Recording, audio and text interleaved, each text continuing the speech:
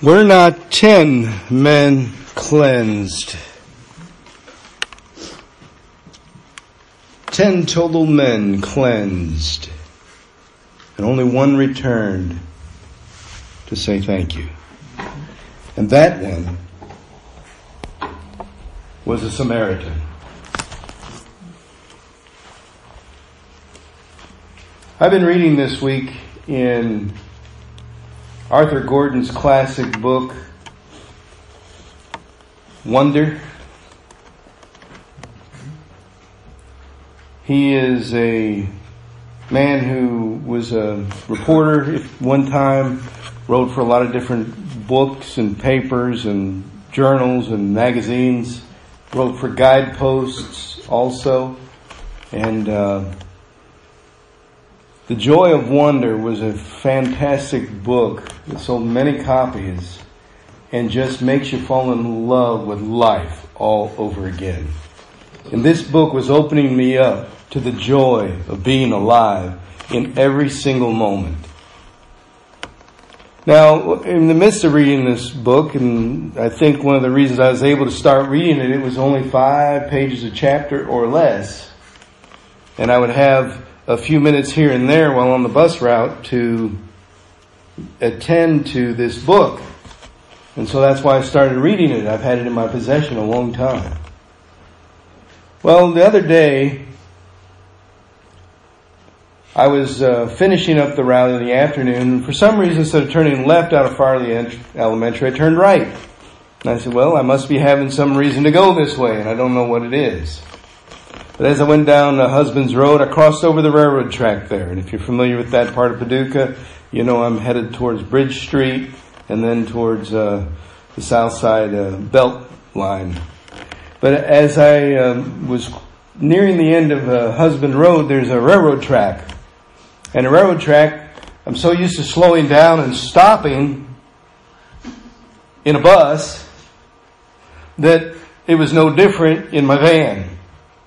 So I'm slowing down and I get to the track and I'm looking both ways and I look off to the left, and it's usually there, if you look, there's a train sitting there, and the first engine is yellow.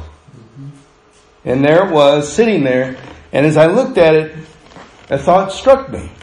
And the thought was, that reminds me of a puzzle I used to work as a kid of a yellow train engine, and it was one of my favorite jigsaw puzzles to work. And so it took me back to a younger time.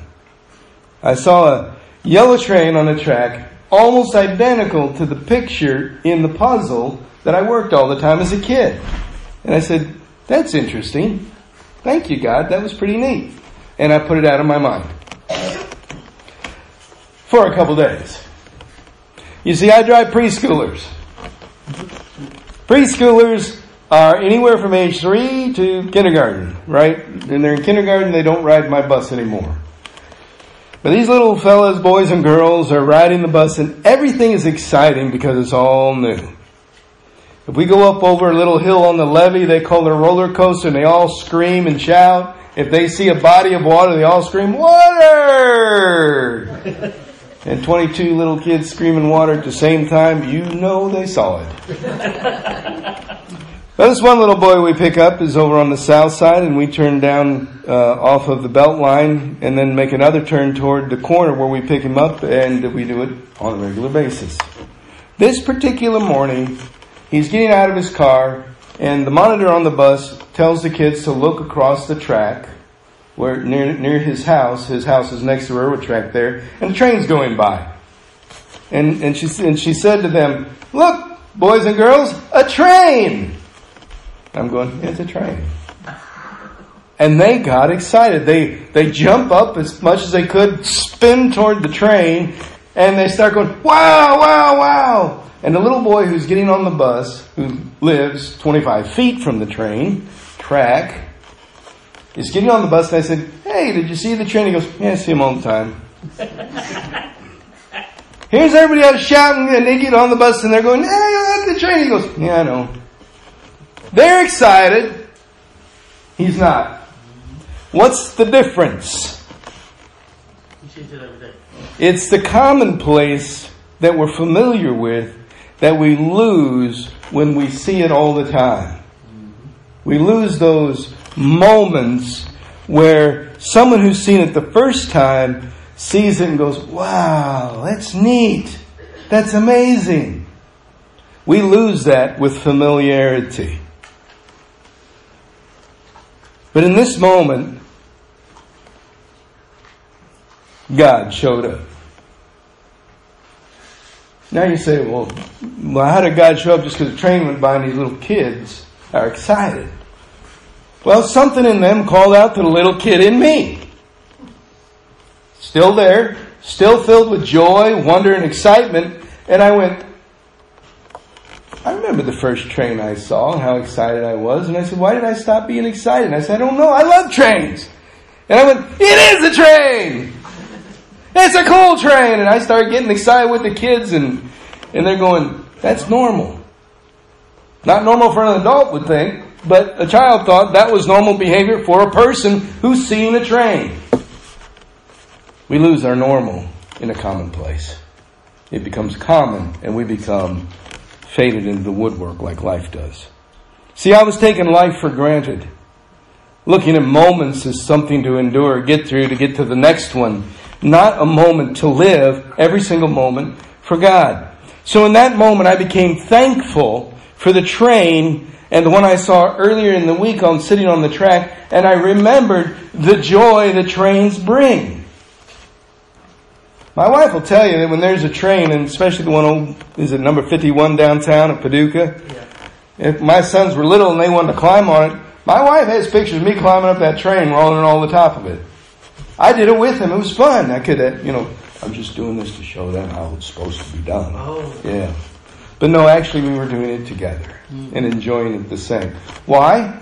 Because when something brings you joy, shouldn't you experience it with all that you are? That's right. Amen.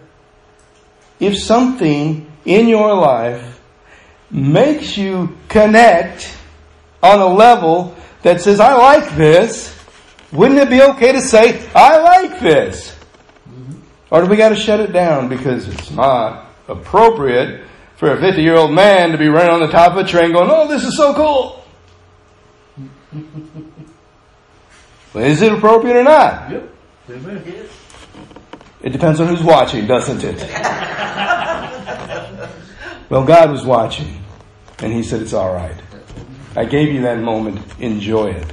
So that day, when those children jumped for joy at the train, something in me joined them. Something I had forgotten was still there. Now, I say that to you because I became thankful for trains. In our story today, we have 10 lepers. And they are, shall we say, outcasts. But we have one, as you see the story, that's a double outcast. He is a Samaritan and a leper. Now Jesus, as it says, is in the midst of Samaria and Galilee. Now, Samaria is the Samaritans. Galilee, Galileans, they're okay. Samaritans, not so much. But there are 10, as he was going to Jerusalem, and as he entered that village, those 10 had to stand far off. This is what they had to do. I'll give you a real quick rundown. If they're lepers, and they were, they had to stand back, hold their hands up and say, unclean, unclean, unclean, unclean. Which meant, you can't come near us, we're contagious. Lepers were ostracized from society because they were considered unclean, no less, because they shouted that, but also because you get near them, you catch it. So you couldn't touch a leper, couldn't get near him, and so that was one of those sections of society that was considered unapproachable for many different reasons. Just like when our epidemic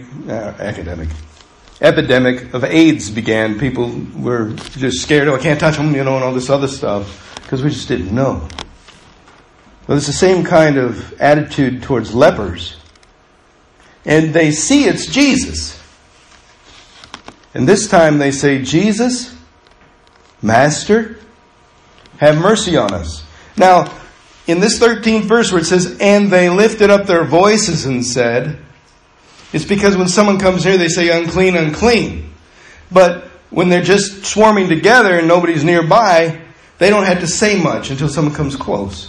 But they saw Jesus at a distance. It says that these men met him, but stood at a distance from Jesus. You understand, they weren't just on the outside of the city. They saw Jesus coming, and they, as one, all 10, walked together to see Jesus, and then stood at appropriate distance and said, have mercy on us. In other words, they know who Jesus is, and they want mercy. And Jesus, when he saw them, he said, go and show yourselves to the priests.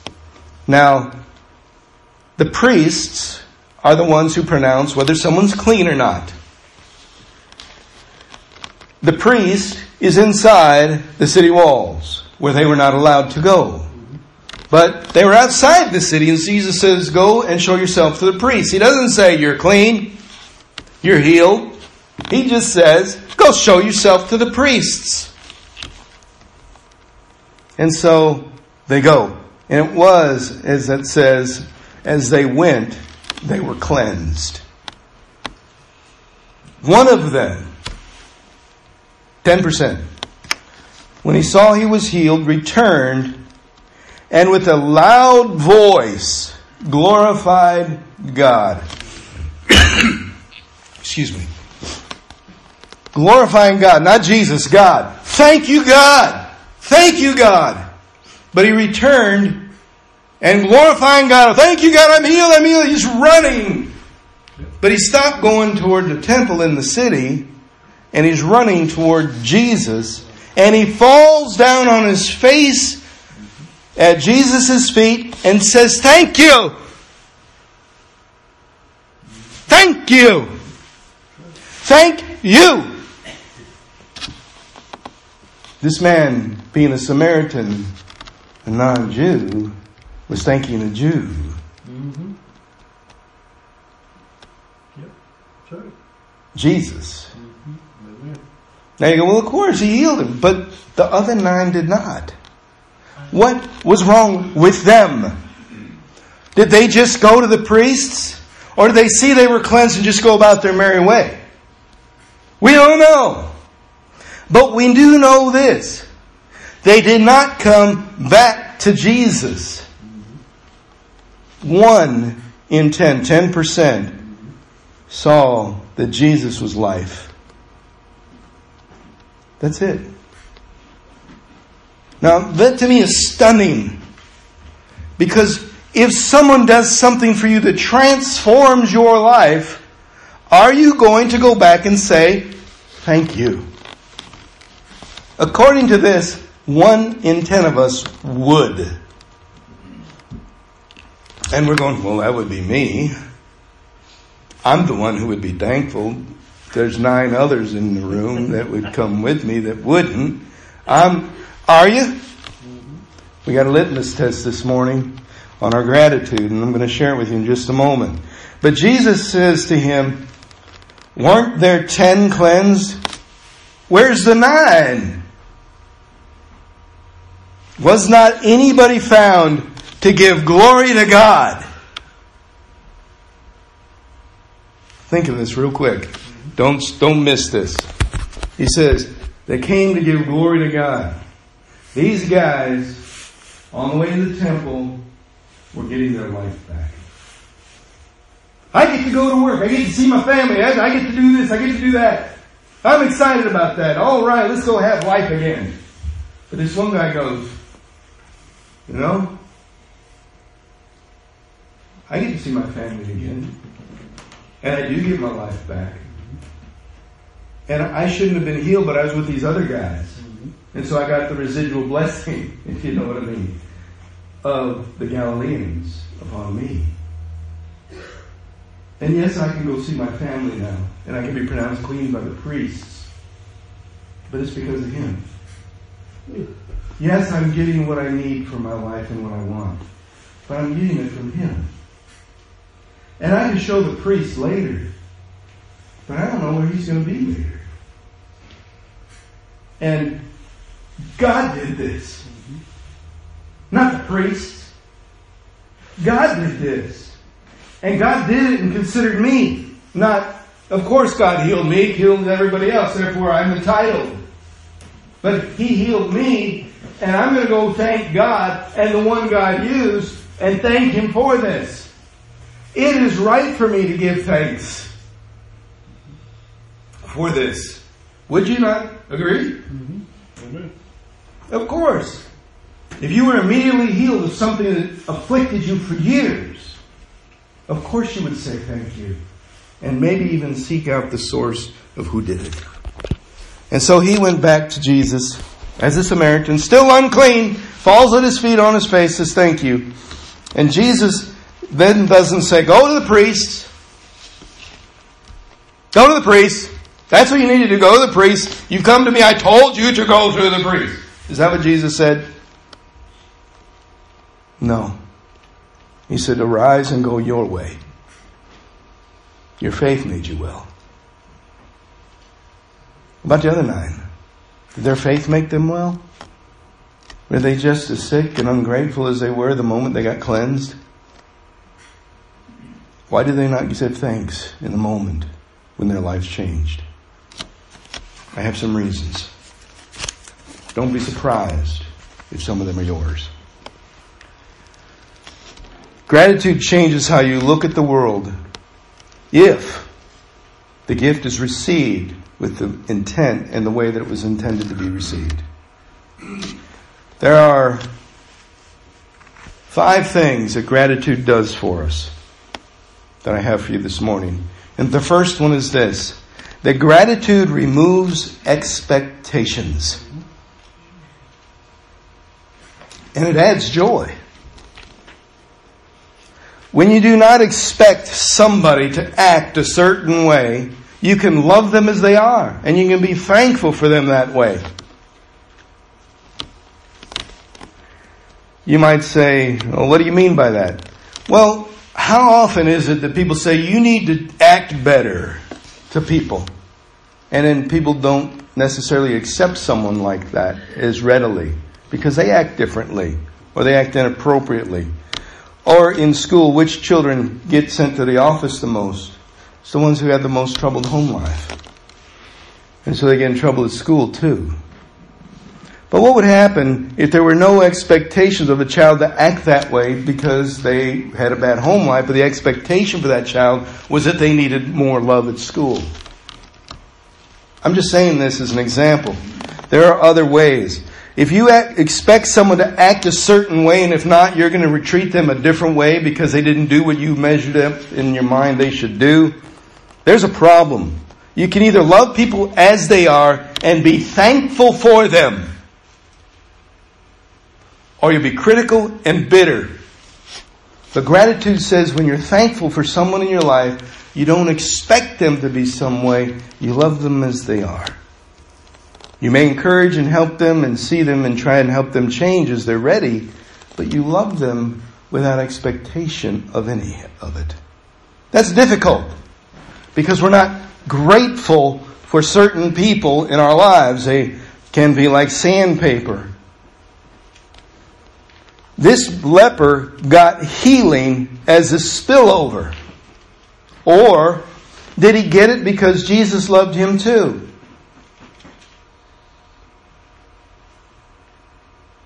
Scripture says God reigns on the just and the unjust. This man received healing rain. Jesus did not expect this man to act a certain way to get the healing. And this man did not expect Jesus to heal him. But whatever Jesus was going to do that was merciful, that's all they asked for was mercy. Now, we know that by mercy a leper might mean healing. But did you know when they called out for mercy, it simply meant clothe us, feed us, love us in any way that you can, in ways we don't deserve. No expectation on how Jesus was to love them. And Jesus had no expectation on how they would receive His love in return. Both remained thankful. The one healed and the one who healed. So gratitude removes expectations. The second thing it does is it restores the spontaneity of life. Life becomes joyously unpredictable when you're thankful for it as it is. And you go, well, you know, I'm just having a bad day and I just can't handle it. It's just tough and everything's just messing up. You ever had a day like that? Yes. We all have, haven't we? Things just don't work out. Aches, pains, nosy neighbors, whatever. Phone call, bad news, destruction of property. Anything that can happen can mess up a day. But it's unpredictable. You don't know when this stuff's going to happen. I don't know if you're going to wake up tomorrow and have a great day, a bad day, a good day, or a medium day. I have no idea. But if you're thankful for the day, regardless of what happens, then all this stuff is just spontaneous. You're not being picked on. The day isn't mad at you. God's not mad at you either. It's a Samaritan that comes back to praise Jesus. That's the surprise in the story. That's spontaneous praise from a man who wasn't considered a part of the Jewish heritage. Or blessing, because they were not of the lineage. But he comes back, praises Jesus. An outcast receives God's grace and then worships God. I don't know who else he had consulted in the past, but none of them worked. And here's what he thought, or so I believe. When life is spontaneous, we go, God, you even included me in this moment. You included even me.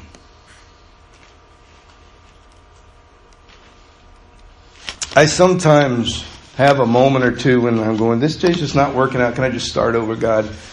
But this week, because of the train and some other things that have happened, as a situation was uncomfortable, came up, I'm going, God, I just don't know. And he said, would you rather have the alternative? I said, yes, I'd rather not have this situation. He goes, no, the alternative is death. Are you glad to be alive so you can experience this moment and see it? And are you thankful for it in the sense that it's not your moment, it's mine, says God. I gave it to you.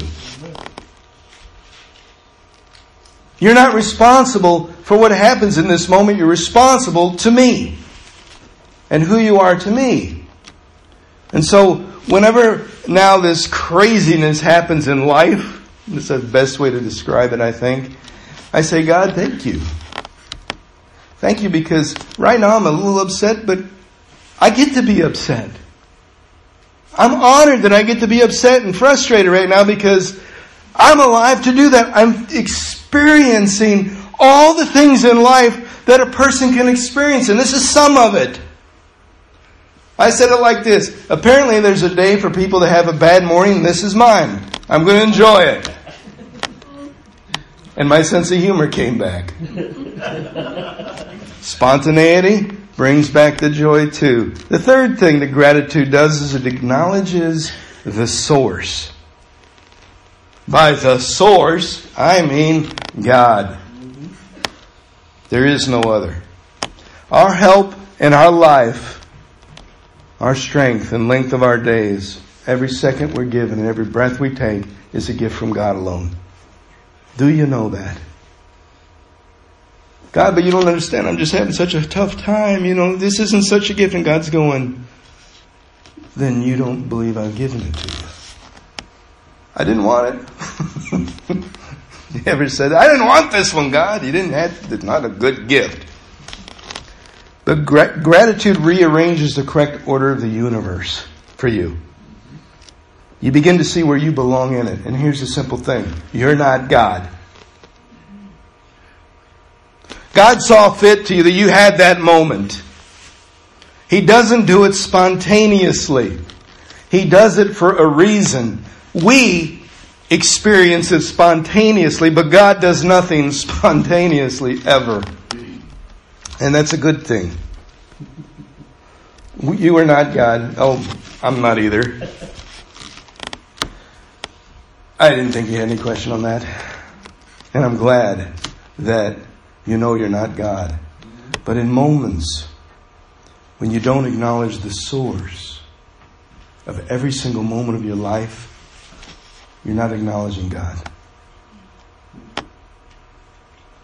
Acknowledge the source.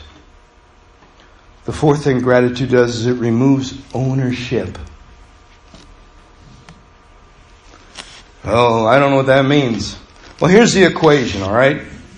I own this, I own that, they own this, they own that, and therefore this is mine, and that's not mine, this is mine, and that's theirs.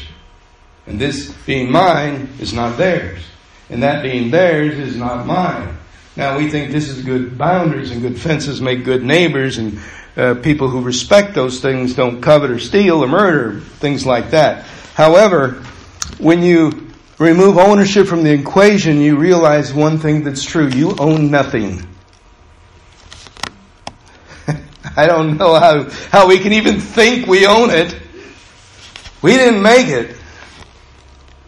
We inherited our life in this place. We didn't build any of it. Well, that's my car. Did you own it before it was made? Or is it yours because you put some cash on it and there's a transaction and a title, therefore man says you own it, therefore you own it? Or does God say it's yours? How's that work for you? Job says in chapter 1, verse 21, I got it on the screen for you. I think you'll like this.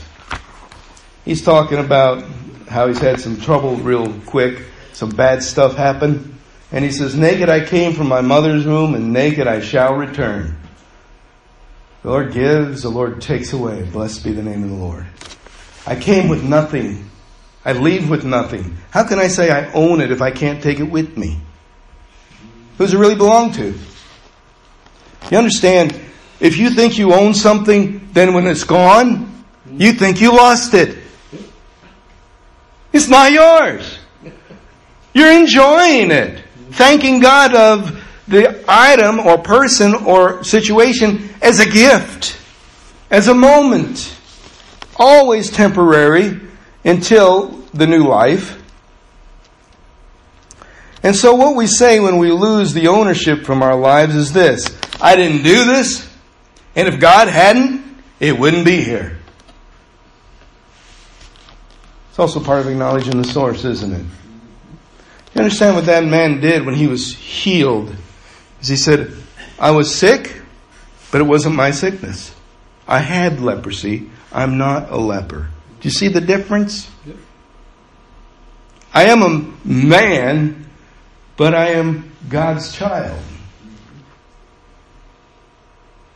I have a car, but God gave it. Oh, but I worked hard for it. You didn't work hard for it. You paid money for it. The car wouldn't have come to you had you not paid money for it. And if you worked hard, doesn't mean you're going to get the car.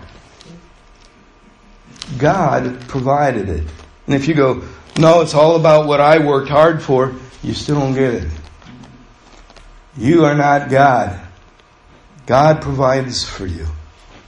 And if you think, no, you don't understand, I work hard. If God didn't allow you to have it, you wouldn't get it. Truly. If God didn't let us have this moment together right now, it wouldn't be happening. It's God's moment. It's God's world. It belongs to Him. And so do I. I'm a possession. Oh no, I'm my own man. No, I'm God's child. I'm His man. I don't own me. God does. And if God doesn't own me, I'm in trouble.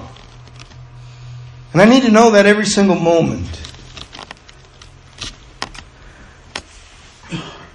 I had another blessing this week. This was on Friday. This time it was a bunch of 7th graders. Well-behaved 7th graders. And I think it's because they had to speak in Spanish most of the time. I had to drive a field trip for Spanish class, 7th grade. We went to a restaurant on South Side, and we all sat down to eat. And they had to talk Spanish to the waitress, to the teacher. And I knew a little Spanish, and then I used some English as well. We were having a great time. And I said, and they were saying to each other, gracias, and some of the kids would respond, de nada, and the teacher would say, don't say that. Don't say de nada, that's not appropriate. And I said, in my head, I said, what? That's what we say in Spanish. De nada means you're welcome. And I said, de nada, does that not mean you're welcome? He said, no, it does not mean you're welcome. It means it's nothing. It's nothing. Don't think anything of it. It's nothing to me. So if you work hard for something and somebody says thank you and you go, it's nothing to me. It better be something to you, right?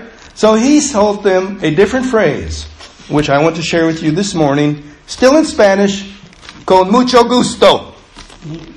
I know you probably go, well, that was fast. You spoke like a Spaniard or a quick-speaking Mexican. Con, like ice cream. Con, mucho, like macho, but mucho. Gusto, like with gusto. Con mucho gusto. And I said, okay, I think I know what that means, but you tell me. He said, with great affection. With much gusto. Thank you. With much gusto, you're welcome to it. With all I am, you can have it. You're welcome to it. Free and clear because of the joy I have in giving it. With much of me, I give. Does that make sense? Mm-hmm. The young man, the leper, comes and gets healed and he says, thank you. And Jesus goes, oh, it's nothing. No, he did not. He said, your faith has made you well. Go your way. You have received from God much. You don't need a praise. You need God. And you found Him.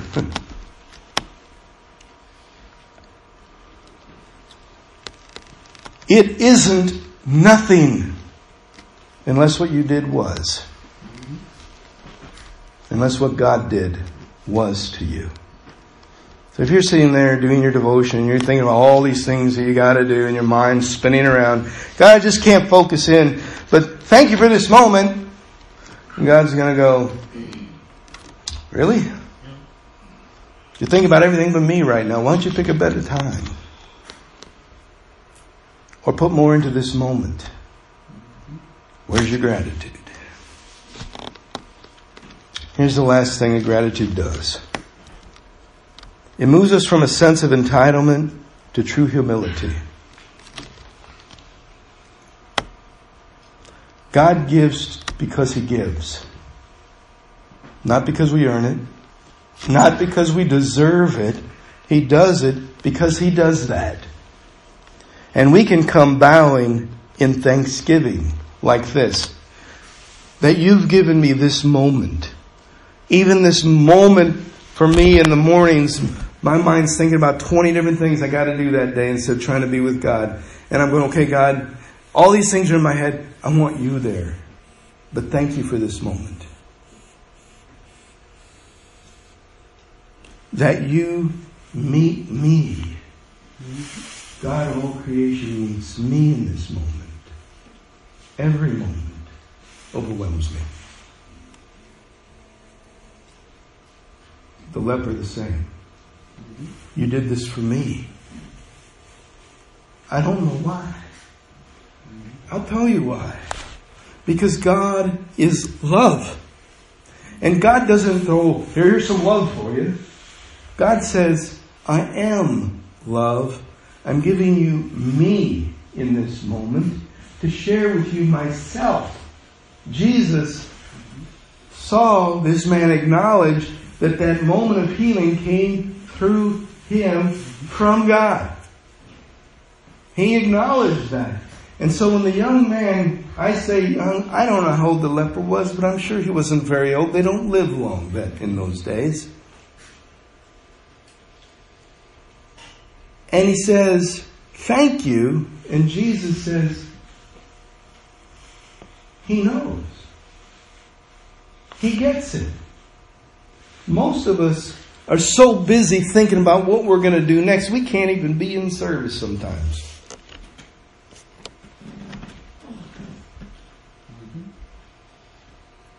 Because we feel entitled that we're here. I hope you don't feel entitled to be here, but welcome in the presence of God. Oh, I deserve it, God, because, I want to go to church. God welcomes you here. It's about God.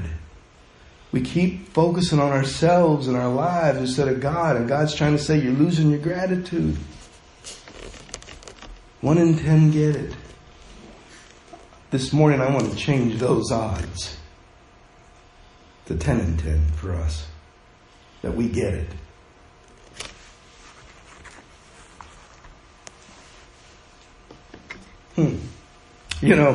I wasn't planning on saying this. It just occurred to me.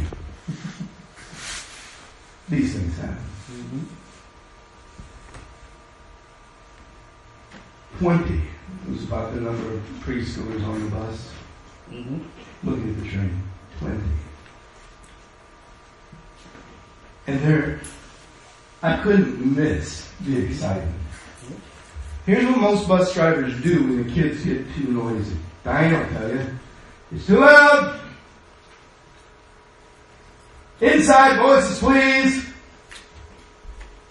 I can't drive and think when you're that loud. And here's the bus driver that day going, it's a train! Because God said, let the children lead you to places of joy and gratitude. Because they know how to be thankful. They don't have any what we call it adult filters. It's totally spontaneous how they do it. Yep. And this is the most wonderful thing. Every child getting off the bus during drop-off in preschool hears from every other kid or most every other kid. And they'll say to that person, they'll say, for instance, bye Fred, love you, see you tomorrow Fred, love you, bye. You're my friend Fred. And that's kind of what they'll say. They can't filter out that maybe that Fred might take that love the wrong way. Or an adult might see that and think, oh, that's another child, that's going to be bad. All they know is that's their friend and they love them. They don't know how love goes without saying it. And so they're thankful for everybody on the bus. And they hug each other. Takes them forever to get off the bus and hug everybody. Kind of like our greeting song, but on the bus. But I say this because when we lose the joy and spontaneity of life, we lose our gratitude. And when we lose our gratitude, we think we matter more than God. What we want is more important than God wants, or what's better for the person next to us. And we lose sight of the broken people and the lepers. And let me tell you something. Leprosy was a skin disease. The body parts just decay. It was visible. Visible. We've learned to let our decay stay hidden.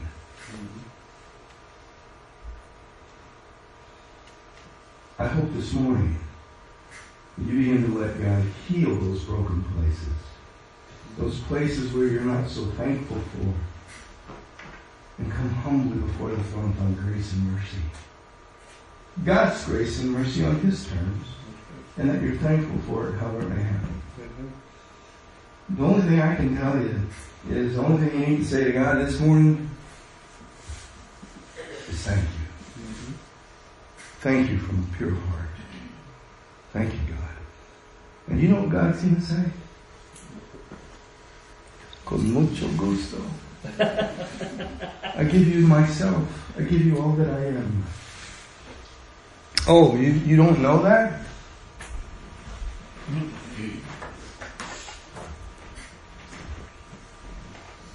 I give you all that I am. The night in which Christ was to be betrayed, took bread and broke it. A lot of people see this as a very painful act on Jesus' part, but on him, it was a, you're welcome. What did he do? He broke the bread, said, this is my body broken for you. Take and eat as often as you will. Do this remembering me. When you do it remembering him, you say, thank you. He did it for us because we could not do it for ourselves. He is God. And when he took the cup,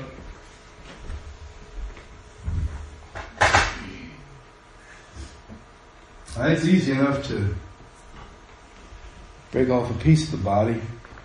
But when you pour out the lifeblood, it's dead. He's going all the way. It's my blood. Not some of it. All of it. Poured out for you and for me for the forgiveness of sin. It's a new covenant. It's a covenant where I say you're welcome before you ever say thank you. And what do we say about the table? All are welcome. What can we say but thank you? Would you pray with me? Heavenly Father, I ask that you would pour out your Spirit upon us gathered here yet again. Glorify your holy name. And pour out your Spirit upon the fruit of the grape and this bread, that it would be for us the body and the blood of Jesus Christ. That we would be the body of Christ to the world around us, showing them that there is another way, a better way, a highway, God's way. Lord Jesus, I ask this morning that you receive us as we are, even as you said you already do, and lift us up into places where we never thought we could access. That our gratitude and thankfulness and humility would truly be directed toward you. Amen.